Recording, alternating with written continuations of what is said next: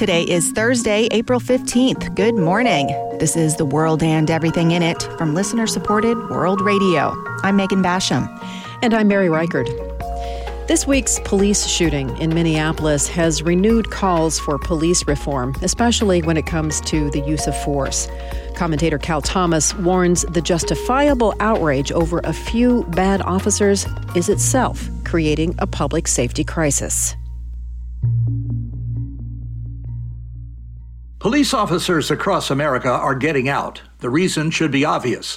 While a minuscule number behave badly and in rare cases criminally, the media and political narrative has turned against them. Where was the media and national outrage over the murder of a police officer in New Mexico who was making a routine traffic stop? He had a wife and young children. His killer was a drug dealer. The incident occurred in February. Did you hear about this until recently? I didn't. Other cops are shot or assaulted in other ways with growing frequency, but no one riots when a police officer is killed. Across America's 50 largest cities, an opinion column in the Philadelphia Inquirer noted, quote, at least 23 have seen chiefs or line officers resign, retire, or take disability this year.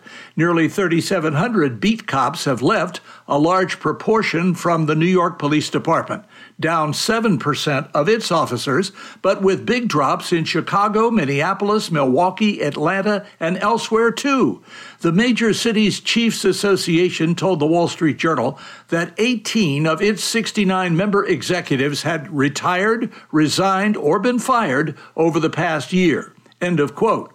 Recruitment of new police officers has declined for at least the last 2 decades. That trend is escalating now because of recent incidents and media coverage.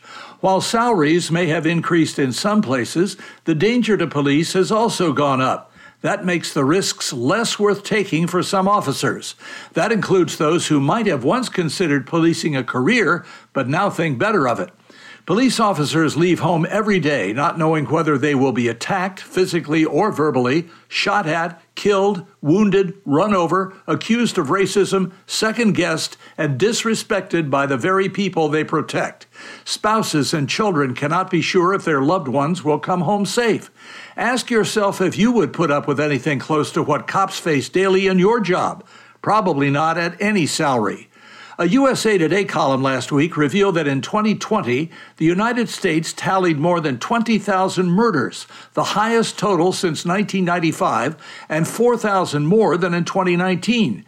Preliminary FBI data for 2020 points to a 25% surge in murders, the largest single-year increase since the agency began publishing uniform data in 1960. The story blames lack of policing as even the most dedicated officers who now face a greater risk of being sued, fired, or prosecuted for doing their job feel pressure to pull back. The treatment of police has become a serious public safety issue, but increasing numbers of politicians prefer to side with protesters and other anti-police factions rather than the overwhelming majority of officers who do their jobs professionally. In doing so, they are sowing the wind and even now are beginning to reap a whirlwind of rising crime. I'm Cal Thomas.